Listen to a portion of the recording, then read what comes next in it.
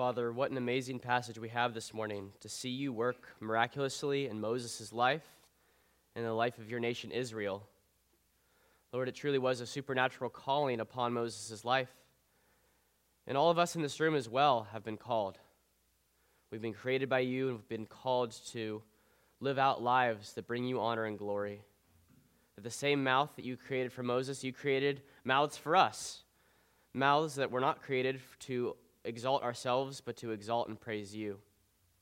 Lord, help us to see our calling not only out of sin and into salvation, into Christ, but help us to also think about each of our individual callings in this life, how you've specifically gifted and equipped us to be your mouthpiece. Bless us this time as we consider this word. Lord, I pray that you would send your Holy Spirit right now to examine our hearts, to reveal to us any crooked way in us, Lord, any way that we are holding back in our pride, looking to our own abilities, Father, and not obeying you in our call in our lives. Would you magnify yourself in your gospel this morning? And I pray that you would help us to live in greater obedience and submission to you, that you might make your name known in this church and in this world. In Jesus' name, amen. Amen. Good morning. It's so good to be with you this morning. Always a privilege to proclaim God's holy word. This has been an interesting week for me, one that highlighted the importance of the Bible and specifically this passage for us. On Tuesday, a good friend of my wife and one of my friends as well, his dad was in his 50s and he died. And the funeral was on Tuesday, and so we drove down to Fresno on Tuesday and attended the funeral. It was in a Catholic church in Fresno, and so I got, for the first time, to experience sort of the rosary and them quoting Bible verses, but then punctuating them all with Hail Mary, full of grace, so on and so forth. Many of you might be more familiar with that. But it really disturbed me that truth was so mixed with error in that moment. And this guy who I love so much, his dad had recently died, and how death is something that we should use as an opportunity to draw near to the true God, to cry out and not repeat rote empty phrases. So how short life is reminded me that you can't depend on your own life. You can't assume that you will live to 60, 70, 80, that any of us could die this very day. And so it brought into clear focus this passage. And then on Thursday, I had the opportunity to preach the gospel at the International Student Fellowship at De Anza. Many of these students are coming from Asia to America because they are looking for the good life. They hope and pray and think that they can make it by coming to Silicon Valley, going to a community college, and then going to a UC, getting a good job and living the life that maybe they want for themselves or their parents want for them, rewriting their legacy. And while that is a good and healthy desire to be ambitious, I fear many of those students have placed their trust in their education and in their job. And it was great to have the gospel go out, and I'm praying for many of them that we would see conversions, and by his grace, many of them even one day would even come to our church. But the juxtaposition of my friend's father dying and these students who are at sort of the peak of their life with eyes full of hope and optimism, thinking that, oh, if I trust in my education and my career, I can live out the Silicon Valley dream. This passage this morning calls us to a different hope. It calls us, as we see in Moses' life, completely away from our own abilities and self-sufficiency and to utterly trust in God. We saw last week God starting the call of Moses. He revealed himself to him as the great I am. And we saw that this magnifies who God is. It tells about his nature and how infinite he is and how big a God he is. And then we heard also last week God calling Moses to go to the elders and then eventually to Pharaoh, and God even gave him a little preview, a snapshot of the future of what that would look like, and guaranteed Moses success. He said, "You will plunder the Egyptians, your women will, and I will deliver you from them." And so here we enter chapter 4 of Exodus with the second half of his calling. It doesn't, even though God gave him such assurance and promises, we see that Moses struggles deeply with his own identity and his trust in God. What I want us to see this morning, brothers and sisters, is that because God miraculously authenticates his message and his messengers, we must be obedient as messengers who trust in God's provision over our abilities. So because it's God who's the one who's authenticating the message and his messengers, we as his messengers must trust in God's provision over our own abilities. First and foremost, we start out with this first section in verses 1 through 9 of the 3 miracles given. We see here that although God had promised Moses that he would indeed do this work, Moses, right off the bat in verse 1, sets the tone for us in kind of telling us what the rest of the passage is going to be like. It's not going to be pretty, folks. He doesn't simply believe the preview God gave him. Look at verse 1 with me. Moses right away says, "But behold, they will not believe me or listen to my voice. They will say, 'The Lord did not appear to you.'" So just to give you some context, if you have verse 3 open, you can look at, if you have chapter 3 open of Exodus, you can look at verses 16 and 18. God tells him in the previous chapter, "Go to the elders and say to them, 'The Lord, the God of your fathers, has appeared to me.'" And he guarantees him in verse 18, they will listen to your voice. This is a promise from the great I am, mind you. "And the elders shall go to the king of Egypt." So God promises him this. What's the first thing Moses says here in verse 1? They won't listen to me.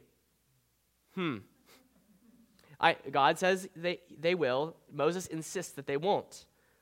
So, what does God do here? Does he send a lightning bolt down on Moses and end the book of Exodus? Should I stop preaching right now? No. God is patient and merciful with Moses, as we'll see time and time again in this passage. What does he do? He uses this opportunity to not be frustrated, but instead to glorify his name.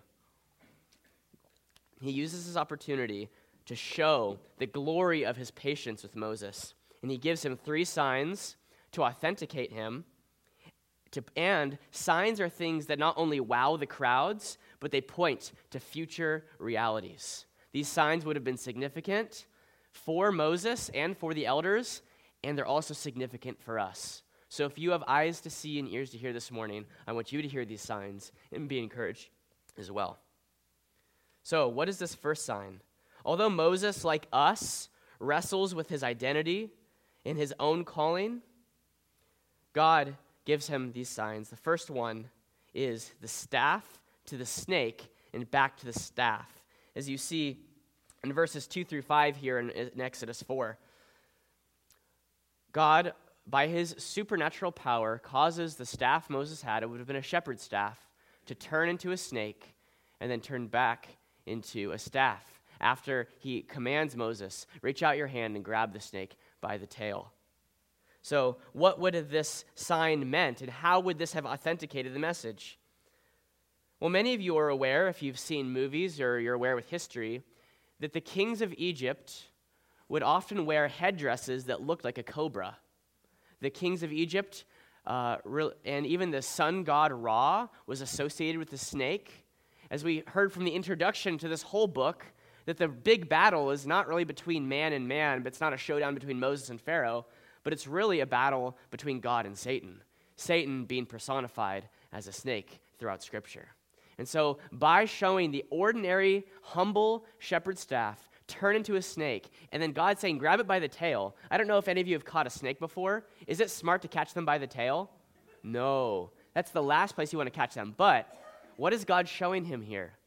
He's saying, even if you grab it by the tail, if you simply trust in me, it won't bite you. But I will subdue it and have dominion over it, and it will turn back into your staff, showing that I have complete sovereign power over the snake, Satan, and over the king of Egypt, who would have looked like a snake with his big headdress looking like a cobra.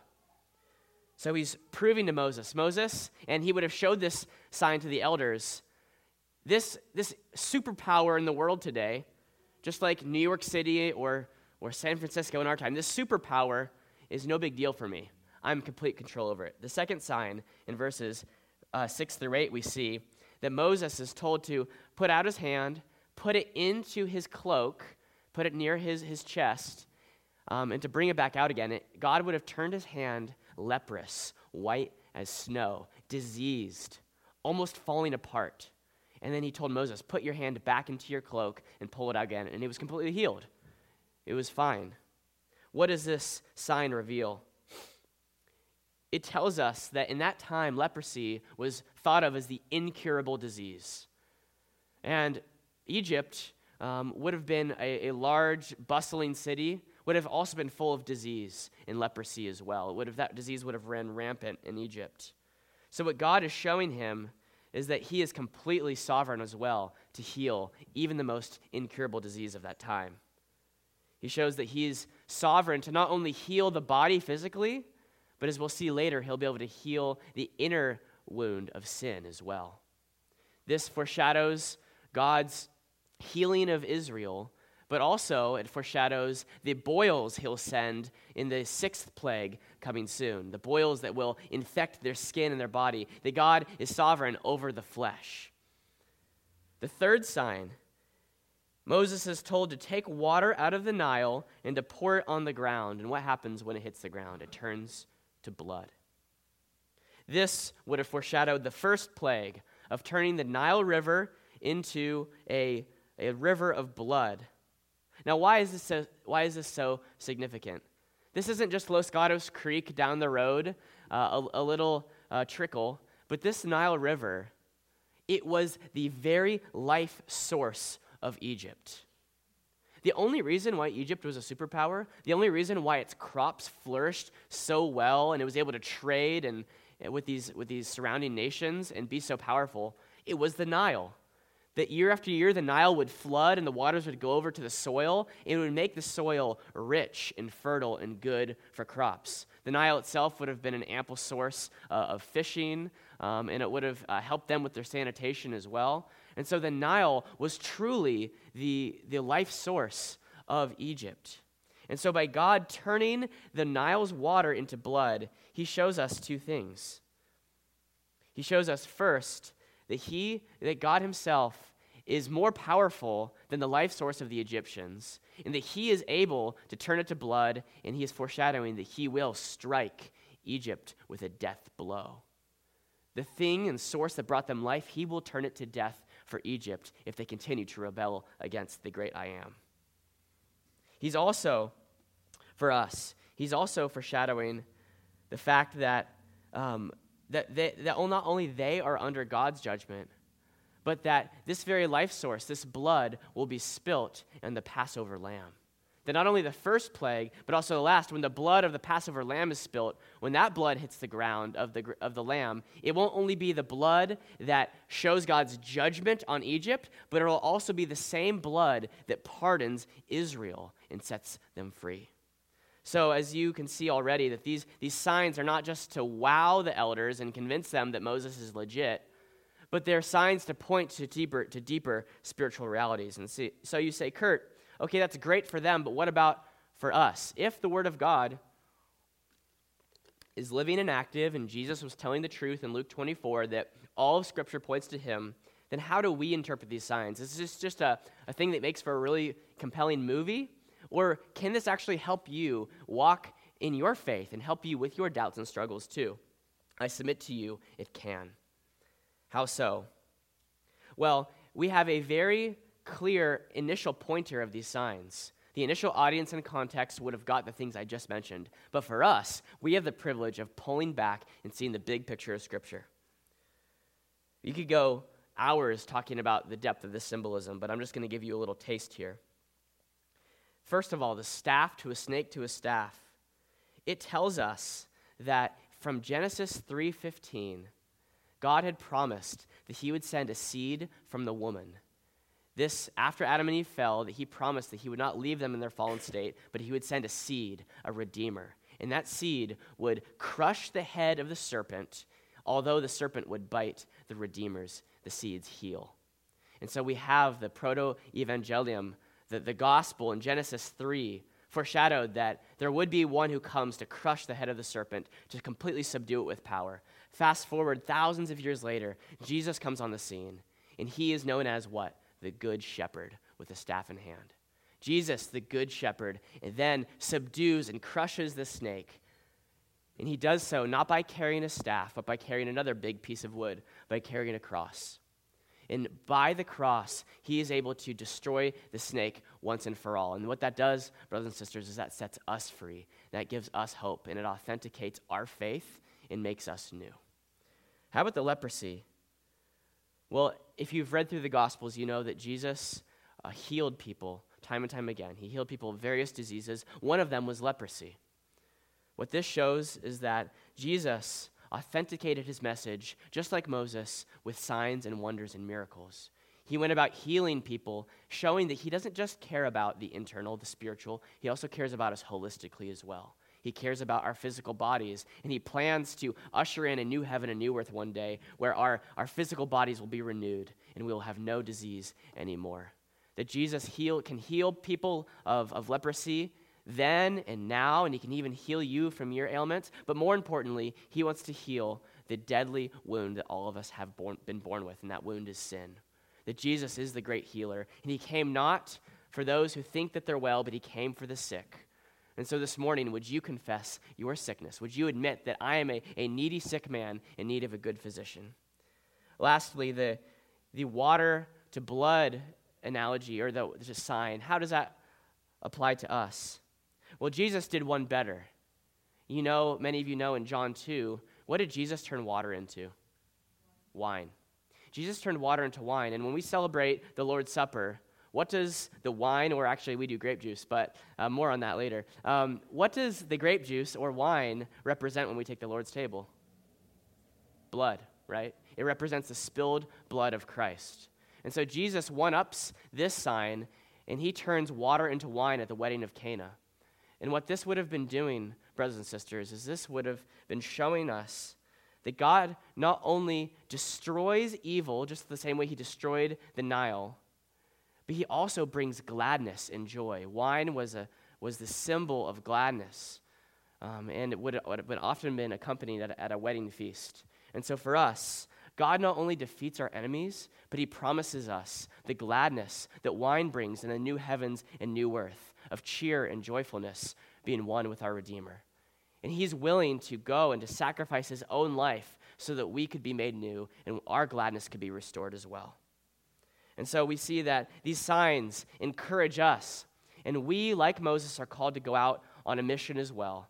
And I pray that you take these signs with you to encourage you along the way. Now, a question you might be asking is, do these miraculous signs that authenticate God's message and his messengers, do those miraculous signs occur still today? This is a very important question, and I will tell you yes and no. Yes and no. Do these miraculous signs still happen today? First, listen to 1 Corinthians 1, verse 18, 22 through 24. Paul addresses this spot on. For the word of the cross is folly to those who are perishing, but to those who are being saved, it is the power of God. Verse 22. For Jews demand signs, just like this one with Moses, and Greeks seek wisdom. They want a watertight argument. But we preach Christ crucified, a stumbling block to the Jews and folly to Gentiles. But to those who are called, both Jews and Greeks, Christ, the power of God and the wisdom of God. So what Paul is telling us here to the church, which still applies to us today, is that although the world is seeking to say, show me a sign, or use reason and logic to prove to me that there's a creator and Jesus is real, what Paul is telling us this morning is we're not to cater to them and to try to work up these magic tricks anymore to prove that Christ is real. But we have the miraculous sign in Jesus Christ himself.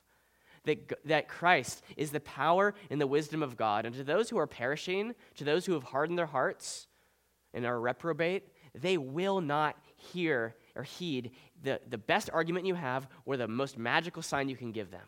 They will not heed that. But to those who are being saved, those who are God's elect sheep, they will hear his voice. And that miraculous sign of the gospel and a changed life and a changed community like ours, it will be compelling to them. And it will go and exactly accomplish its purpose. A miracle will take place. similar to how a miracle has taken place in many of your hearts. So does God still do miraculous signs today? Yes and no. Yes, he does the greatest miracle of regeneration, taking out hearts of stone that are selfish and putting in hearts of flesh that are brand new, that start to bear the fruit of the Spirit and love others more than themselves. But should we be looking for miraculous healings of wonders, of miracles? Well, God does still do miraculous things. If many of you were here during the call with our missionary Nissen in the UAE, we know that he's opening doors to these college campuses, giving guys student passes just because they're tall and they want to play basketball, access to these Muslim students to share the gospel that you can't really explain it any other way. So is God still a miracle-working God? Yes, he is. Should we be going to any particular people, looking for them to give us a new, fresh word from God, or looking for them to infallibly heal us every single time? No, we should not. There are no longer healers or prophets anymore. That was done in the establishment of the church. And so we should no longer be looking for magic tricks, but the cross of Christ, it is sufficient for us to be the miraculous change that we have that authenticates our own life and our message as we go and tell others. So we can go with confidence, trusting that God transforms. And so I encourage you, brothers and sisters, put your life on display. Tell people about your transformed life. And I promise you that for those who God wants to save, that your transformed life or the gospel that you simply share, it will be more miraculous to your hearer than even if you had a staff that turned into a snake and went back to a staff again. Even more miraculous and powerful is the cross of Christ. So live that out loud with your life. So if we believe that God has fully equipped us and that the cross is a sufficient sign to authenticate us, why do we struggle so much? Why do we struggle with confidence so much? Why do we fear what people in the church and outside the church think? Why do we struggle with our own sense of calling and identity and insecurity so much? Look at verse 10 through 13 with me of this passage. A second point, our unbelieving excuses. Our problems are the same as Moses's. We use excuses of incompetence. We don't think we're competent enough. And sometimes we're just straight up insubordinate. Sometimes we appeal and make an excuse of our incompetence, and sometimes we're just like little children who are insubordinate and say no to God. Moses infamously responds to these miracles. Rather than saying, "Wow, God, you've given me enough. I will go and be faithful." Look at verse 10. Look how he responds. "O Lord, I am not eloquent, either in the past or since you have spoken to your servant, but I am slow of speech and of tongue." Many of you in Sunday school class were probably told that Moses had a stammer, and that could be true. He could have stammered. It's also very possible that because he had been gone so long, since he had been in the wilderness for 40 years, he may have lost his dialect. So being able to speak the Egyptian language fluently and being confident to speak with world superpowers and politicians, he may have felt, since he had spent 40 years around a bunch of sheep, he may have said, I've forgotten how to speak eloquently. I don't know the language as much as I did anymore. Either way, the problem is that Moses was looking inward. God says, "I am powerful. I will show you. I will provide for you." And Moses immediately turns his face away from these miraculous signs and looks at himself and says, "Can I do this or not?" That is the wrong direction for him to turn. Look at God's response in verse 11. I love how brutally simple his response is. He says, "Who made man's mouth?" Who made man's mouth? This response to Moses is so simple that even a child could understand it. He even says, going on to verse 11, "Who makes him mute or deaf or seen or blind? Is it not I, the Lord?" This shows us that even if Moses does have a stammer or had forgotten the language, who's the one who enables people and disables people? Is it not the Lord? What handicaps were you born with? What limitations do you think that you have in this life? Who gave those to you? Is it not the Lord? Sure, we do things in our own stupidity. We can squander our education, or we can in our own volition, choose to be addicted to drugs, which would ruin our brain and make it harder for us to obey God. Sure, we have responsibility in that, and sometimes we squander God's good gifts. But if we are born deaf or blind or mute, or if we are born with a certain cap to our intellect, if not all of us can be rocket scientists, who gives us the brain we have? Who knows how much we need of brain power? Who knows how little we need? It is the Lord.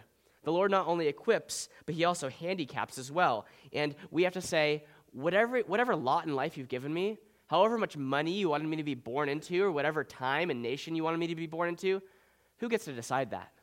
It's the Lord. So who are you, O Moses? Who are you, O CBBC, to be looking inward? So Moses, after God's straightforward response that a child couldn't understand, rather than wrestling with Moses any longer, Moses, rather than, he understands he's out of excuses. So rather than coming up with any more, Moses replies, "Oh, my Lord." And that "my Lord" there, he changes from the Yahweh, I am, to Adonai. He calls him Adonai, which means sovereign one. So he says, "Sovereign one, all-powerful, in control, able to do whatever you want, send someone else.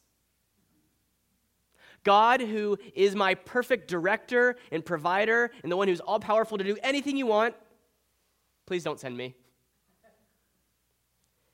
AKA, he's saying please here. This is like if you were to ask your employee at work, or if you were to ask your child, "Hey, can you go get that thing for me?" And they said, "I'm good." Are they good? No. No, they're not good. They are rebellious and insubordinate. And we are too whenever we say, "I'm good," to God. Why does Moses respond this way? Many of us know Moses to be a great man of the faith. Why does he respond this way? It's because Moses is a sinner like you and like me. We're sinners who trust our own abilities over trusting God. He was called to go to the elders first. He's not even called to go to Pharaoh first. He's called to go to his own kinsmen first and talk to them, and he's chickening out. So for us, how do we do the same?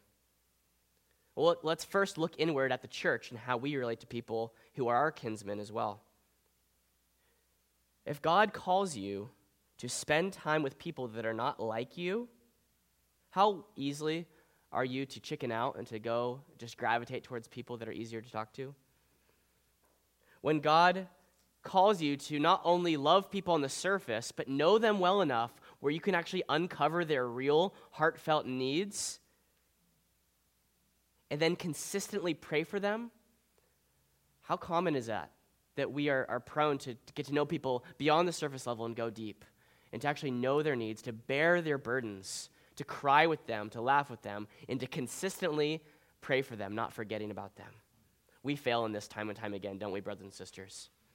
So just the same way that Moses says, please send someone else, when we fail in these ways, and I'm sure you can think of countless others, we are essentially saying the same thing to God. I'm good. I'm good. Also, Moses was not called to only do these miracles to the elders of Israel, but also to eventually take these miracles to Pharaoh as well. So let's ask ourselves, okay, how do we operate outside the church, and how do we fall short as well with our unbelieving excuses? Well, as Kirk prayed with the vocational prayer, we're called from Colossians 3:23 to do all of our work with our whole heart, working for man as if for the Lord. God has called you to that, to every moment you're on the clock, every moment that you're working, to even if your boss is a complete jerk, you're called to love him or her and to work for them as if for the Lord and not for man. How well do we do this? We fail. And we say, from time to time, we say, God, I don't really like this calling. If you could just send someone else or give me a different job or a different boss, they're the problem, not me. But he's calling us to display his glory and to obey him outside the church, and we come up with excuses. How about in the home? Those who are closest to you and see you in your complete honesty, are you patient and kind with them, loving them as God has called you to love them? Or are you saying, I'm good, Right now, I'm just a little too hungry or tired, or this person's just been spending too much time with me and a little too annoying. So my patience is worn thin. God, I don't want to heed your call to love my family and to love my wife as Christ loved the church anymore. How about outside the church as well? How well are we at heeding the call to love our neighbor as ourselves? I'm going to ask you literally your neighbors. I'm going to go there. Literally, the people physically living around you, how good are you doing at loving them as yourself? Having them over for dinner, evangelizing them, loving them even though they might mow the lawn at 6 o'clock in the morning. Turn on their lights that show their tree in their backyard that shine into your room and keep you from sleep. Brothers and sisters, I don't want us to over-spiritualize this word calling. So many of us say, well, I have this grand calling on my life, either a calling to my job, my vocation, or a calling into the ministry, or I'm called to do this. I don't want us to over-spiritualize that. I think in Scripture we have a very clear call. God calls his elect before the foundation of the world, and he justifies them and saves them and eventually glorifies them. That call is clear in Scripture. But then he calls you to do many things in simple obedience to his word. Sadly, we get people today that are trying to slap on the label of calling, giving godlike status to their sin. They say, God, I'm called to this, when really the word of God speaks against it. We don't have to look very far to see examples of this both outside and inside the church. Christian self-help and looking at our own abilities is nothing new, but it's been repackaged recently, and I thought this was pressing enough of an illustration to bring it to you. Walking through Target the other day, there's billboards everywhere, life-size billboards of a girl named Rachel Hollis. She's someone who claims Christ, but is essentially putting out 2 books. The first one, Girl, Wash Your Face, and the second one, Girl, Stop Apologizing. These 2 books are number 1 on the personal growth in Christianity, as well as the women's Christian living on Amazon for months and months. These books are essentially Joel Osteen repackaged in a female form. In her latest book, Girl, Stop Apologizing, she says, all that really matters is how bad you want those dreams and what you're willing to do to make them happen. Her message is a message of work really hard and don't let anyone get in your way. Now, she uses the language of calling to say, I'm not called to be a housewife. I'm called into the business world. And while there are some times and seasons where it's not wrong for women to be those Proverbs 31 women who have a hand in business, she's saying that my primary calling is away from the Titus 2 call to my home and to my children. So for her, she gives us a false gospel of telling us exactly the opposite of what Moses is being told. She is saying, look at your abilities, look at your strengths, and you are enough, and you are powerful, and you go out there and you change the world on your own. Rather than what God is calling Moses to completely fall on his knees and trust in him. Her gospel is not only one that will exhaust you, but if you buy into Rachel Hollis's gospel, it will damn you as well. The heart of the gospel is to acknowledge your sin before God, see how you are incapable, and trust yourself fully and completely in Christ alone, in his abilities, and to not trust in yourself. Those who trust in themselves to exalt themselves, they will lose their soul. They might gain the world. You might have a booming business if you follow her instructions, but you will lose your soul in the process. So I don't know if any of you have heard of her, have friends who have heard of her, if you even have one of her books, but I want to get ahead of this as a church and not let this other version of Christian self-help infect either our body or our friends who we know who also might be walking in Target and seek to grab her book. So God overcomes our excuses just the way he overcame Moses's. And we, like Moses, are oftentimes whining and complaining and saying, God, send someone else. The question is, how does God respond to Moses, and how does he respond to you and to me when we don't believe that he's trustworthy? When we straight up say, God, you are not trustworthy, you are not good enough or powerful enough to do what you said you're going to do. What's the next move, God? What does he do? And I think his answer in verses 14 through 17 is going to surprise you. I think it's going to surprise you. Look at verses 14 through 17. Although God's anger was kindled, he responded by pure grace. Read verse 14. Then the anger of the Lord was kindled against Moses, and he said, "Is there not Aaron your brother, the Levite? I know that he can speak well. Behold, he's coming out to meet you, and when he sees you, he will be glad in his heart." Wait, what? It's as if God is just changing the topics completely. At first blush, this might look like God is being like that parent who caves into the child who throws a tantrum at the checkout counter. Moses is saying, God, you're not trustworthy, and just please send someone else. And God, his anger was kindled, certainly, but then he says, oh, look, there's Aaron. You're throwing a tantrum, and I'm going to go give you the candy. I'm going to give you Aaron. I'm going to give you the thing that you're making an excuse for, Moses. Is God being like the parent who caves in to a disobedient child? Thankfully not. Thankfully not.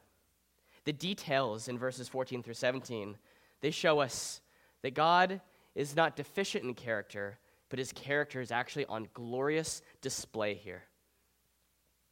First, the clue is God, we know from this passage that because he not only made the mouth, but he made Moses too, and he's actually sustaining Moses and allowing him to live another moment. Because God is the absolute sovereign and the creator of all, we know that God can never be like this caving parent because God never barters and gets on our level to barter with us.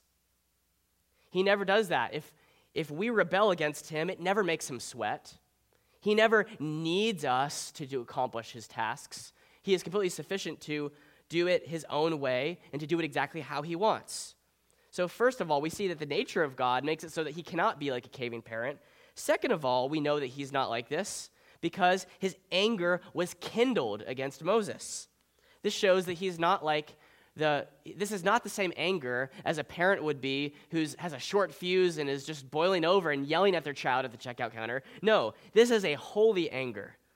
This is a loving, steadfast, calculated anger that is kindled to show his justice.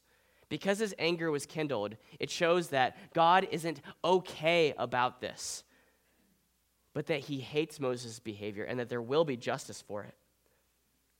Although we might expect a lightning bolt at this point, he calmly states God in his patience and his calmness and his mercy. He says, look, it's Aaron, and he's going to help you. So what happened to this anger? Well, we know that God didn't need Moses. Because he didn't need Moses, he wasn't saying, I don't want to tip Moses over the edge. I'm going to tiptoe around Moses so that he doesn't thwart my whole plan. No, God isn't bowing down to Moses like that. He also isn't saying, oh, no big deal, Moses. I'm okay with that. He isn't saying that either. So what happens to this anger that is kindled? I'll tell you, brothers and sisters, and this will make all the sense in the world.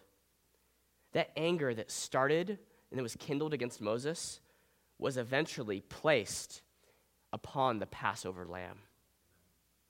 That anger which was ignited by Moses and that was just and right for God for anyone to challenge his power and his goodness. Although it was kindled with Moses, it burst into full flame upon the Passover lamb, upon Jesus Christ. Jesus Christ is the good shepherd. He is the good shepherd, and he became the spotless lamb to crush the serpent, heal our sin, and to pour out his own blood so that we might have life. You heard these three miracles before? They were at the start of our message. That he is the good shepherd with the staff, that he crushes the snake. He turns into the lamb so that he can be the one who takes upon all of the wrath God had for Moses upon himself. He does this so that he can heal Moses' sin and heal all of our rebellious sin as well. And he says, God, I'm willing to pour out my own blood so that they might have life. These three miracles are needed to save Moses before Moses can ever be used to save Israel. Moses needs salvation first before he is going to be equipped and able to save the nation. You and I need this salvation too, don't we? The same way that God was able to give Moses forgiveness in life by placing his anger upon a perfect substitute, Jesus Christ, who was the perfect prophet, the better Moses, who went and died in Moses' stead and also died in all of those who would repent and believe. Because God did that, and because Jesus rose to new resurrected life so that Moses could be cured and you and I could be cured, because God did this, you must repent of turning the inward on yourself, and you must believe God simply at his word. You must repent of your own self-sufficiency, of your own pride, and you must look to God to accomplish whatever he's called you to, and remind yourself, I can trust God, not only because he made my mouth, but I can also trust God because he, through his Son, is the only way for salvation. He's the only way. What a grace that God anticipated Moses' need, and he providentially sent Aaron. He poured out his grace upon Moses, and we need that grace too, saints. Whenever we're throwing a fit, whenever we don't want to simply be obedient to God's word, if you are in Christ, then you can have the promise that his anger might kindle against you, but that anger has been fully placed upon the Son 2,000 years ago. And if Christ has taken all of your punishment for you, then you can live in right relationship with the Father. You don't want to continue to sin that grace might abound. You don't want to continue to make the Holy Spirit angry. You don't want to continue to do that, to grieve him, as Scripture says. You want to live in a right relationship with God with a clear conscience, and yet you can have the hope that even on the day that you sin and you fall short, and even when you're convicted of your lack of following God's call, you can know that if you are in Christ, if you've trusted in him, that God can pour out his amazing grace in you as well and send his provision to renew you, to equip you, and to make you into the child of God that he wants you to be, to accomplish the plan that he set out for you to do. What a grace that he sent Aaron at the exact time. Aaron was a Levitical priest, and he was Moses' brother. So we'll explore Aaron in future sermons, but just off the hand, I want you to just get that it wasn't a coincidence that Aaron was wandering out into the wilderness at the perfect time when Moses was having this dialogue with God. But God, in his providence, created Aaron as well, raised him up to be a Levite, raised him up to have relationships with the elders of Israel, and at the perfect time sent Aaron out into the wilderness to meet with Moses right when Moses needed him most. That God's providence always anticipates our needs just the same way he anticipated Moses' need. And he was a perfect mediator because he could relate to Moses as his brother, and he could relate to the elders of Israel. He was to be Moses' mouthpiece. God tells Moses that he shall be as God to Aaron, and Aaron shall speak for him. First and foremost, saints, we know that God could have done it through Moses, but there is such rich theology that is wrapped up in sending Aaron, of sending a priest. One of the things immediately that comes to mind, and it's applicable for us, is Aaron shows us the type of priest that Christ would be, and then the priest that we are called to be, the priest that we are called to be as well. So immediately we know that God, even before Moses rebelled, he knew that would happen, and he was already equipping Aaron and teaching him and prepared to send him out so that we would know what it means to be a royal priesthood. 1 Peter 2:9 says, "But you are a chosen race, a royal priesthood, a holy nation, a people for his own possession, that you might proclaim the excellencies of him who called you out of darkness into his marvelous light." So that means that if you are in Christ this morning, then you are a priest too. And that you, in your role to obey God, you are to operate as Aaron operated. The only difference is that Jesus is the better Moses, and if you are to be a priest, then just as Moses was as God to Aaron, Jesus is literally, truly God to you. So it's not just that Jesus is as God to you, telling you what to do, but Jesus is the true God to you, and we are to be his mouthpieces in this world. Practically, this means three things for us. First, God doesn't need you, and yet he spends years equipping each one of you. And he also spends years handicapping each one of you. You're a finite person who can only really do one job, and you can only live in one place at one time. And so our sinful hearts are always gravitate towards asking God, if only I had more, or if God, only you were to raise me in this type of home, or if I had these privileges, then how much more could you do? But no, God spends years, just as he did with Aaron, equipping all of you in his prized providence, and also limiting all of you to only do that which God has created you for, and to do no more. And you have to be satisfied in that. In a world that says you should be able to do everything with perfect excellence, God says that in your weakness, I am magnified. Be content in your weakness. Secondly, this relationship between Aaron and us, it tells us, as we see in verse 14, that when Aaron saw Moses, it says he will be glad in his heart. I'm sure he would have been glad to see his brother, but also Aaron would have been glad to be engaged and on mission with him to accomplish the purposes of God. What this teaches us, saints, is that you must have that gladness when you meet with Jesus as well. Compare Aaron's gladness to Moses' torment. Moses had this internal wrestling struggle where you could see him almost wanting to rip his shirt. He was so overwhelmed by this call and so trembling and fearful of this thing God had called him to do. Moses was unhappy, tormented, because he wasn't simply obeying God. Compare that to Aaron's response, that he was glad when he saw Moses. I wonder, brothers and sisters, are you glad this morning? Are you glad? Are you happy? Are you full of joy? And if so, what is that about? Why are you glad? If you're not glad, then I want to call you, meet with Jesus. Spend time with him. As you do, your heart will become glad. Not only because Jesus, if you're in Christ, is your brother too, but also because you have an amazing supernatural work that he's called you to. And there's no higher happiness in this life, nothing more fulfilling than getting your hands dirty and being on mission with God. Are you glad this morning? Thirdly, what we learn is to be an effective priest, just like Aaron, you must know the word of God. In verse 15, we says that you shall put the words in his mouth, and I will be your mouth with his mouth, and I will teach you both what to do. What is said here is not that Aaron is supposed to give a paraphrase of what God told Moses, but the exact words that God put into Moses' mouth are to be in Aaron's mouth, and Aaron is to declare them.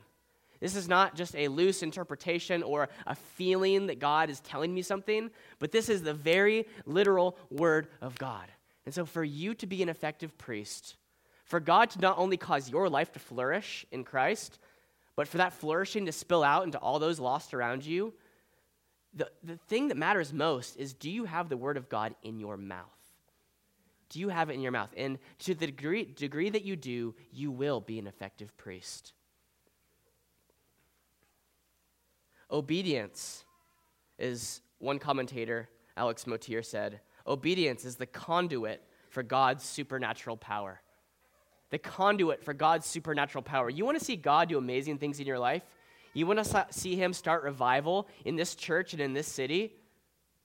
Be obedient to his word. Through simple obedience, God will pour out his supernatural power in your life. It may not look flashy like these visual miracles, but he will change your heart from inside out. And he will equip you so that he might use you to save others and change other hearts as well. Look to Christ and you will flourish, and those around you will be glad as well. In conclusion, look at verse 17 with me. God's final call to Moses is my final call to you. Verse 17 bookends this whole section from verse 2. It says, and take in your hand this staff with which you shall do these signs. In verse 2, God said, what's that in your hand? A staff? And in verse 17, he says, don't forget your staff, Moses. Brothers and sisters at CPBC, those of us who are in this room this morning, don't forget your staff. What do I mean by that? And why is this a fitting end to the sermon? God is calling each one of us to believe that he can use a humble, ordinary resource like a staff and use that to wield supernatural power that can overthrow spiritual strongholds. They can even overthrow nations. Don't get confused. The staff was not magic. That staff that you've probably seen, that Moses held it up so that the waters parted, or held it up so that Israel would win in battle. The staff itself was not the magical thing. The staff was a sign that God will use the most humble vocation, a shepherd, and he will use that to exercise his authority and his great power over the strongest, most advanced technological nation in the world, over Egypt. Same way for you. Don't forget your staff. Don't forget that God wants to use your ordinary life and the ordinary things in your life to do supernatural things through you. 3 ways that this staff might look in your life. Your table, your use of technology, and the teams you're on. Your living room or kitchen table is where meals take place, is where flourishing happens, is where conversations have with your children, where hospitality takes place with your neighbors. That ordinary table, use that as your staff. Use that ordinary means to have supernatural conversations, to not only raise up your children in the way, but also to share the gospel with them and to share the gospel with people from this church and people who live in your neighborhood to share the gospel with. Your table is that piece of wood that's like your staff. Technology. We've been going through technology, and I'm so thankful for all of you who have come to the Sunday seminars. The easy thing to do would be to say all technology is bad. Let's all break our smartphones right now. Your technology, your landline or your smartphone or whatever, your car, your technology is your ordinary staff. Use your technology to FaceTime your relatives who live across the country and to have Bible studies with them. Use your car as a way to carpool other people and to hold them captive to share the gospel with them. Use your technology as your staff. And lastly, teams. Think of your family as a team that's on mission. Don't just think of your family as the people you coexist with or have to put up with, but see each player in your family as an integral part of a team. That together as a team, with a leader, you guys can accomplish much more together than you can separately. And this is true not only of your biological families, but even more so with your true spiritual family in the church. Let's view this church as one team, that we are for each other, and that by the grace of God, we can be his mouthpieces, and we can do even greater things than overthrow the king of Egypt. Amen? Amen. Let's pray. Father, we thank you for the cross. We thank you for these great signs and wonders and miracles you showed to Moses. Help us to believe that Christ crucified is enough for us, that he is a sufficient sign, and his word is self-authenticating. Help us to have that confidence, not only as we read the word daily, but as we take your word out to our neighbors and to the nations. Thank you so much for this church and the work you're doing here. I pray that we would all repent and confess of the ways that we have trembled and rebelled like Moses, and that we would acknowledge our own frailties and see that they are from you, and that you would use us in our weakness to make yourself strong, to magnify your name and not our own name. Thank you again. Do this great work, and I pray that this day would be a day that continues in great worship to you. You are certainly worth it, God. In your name, amen.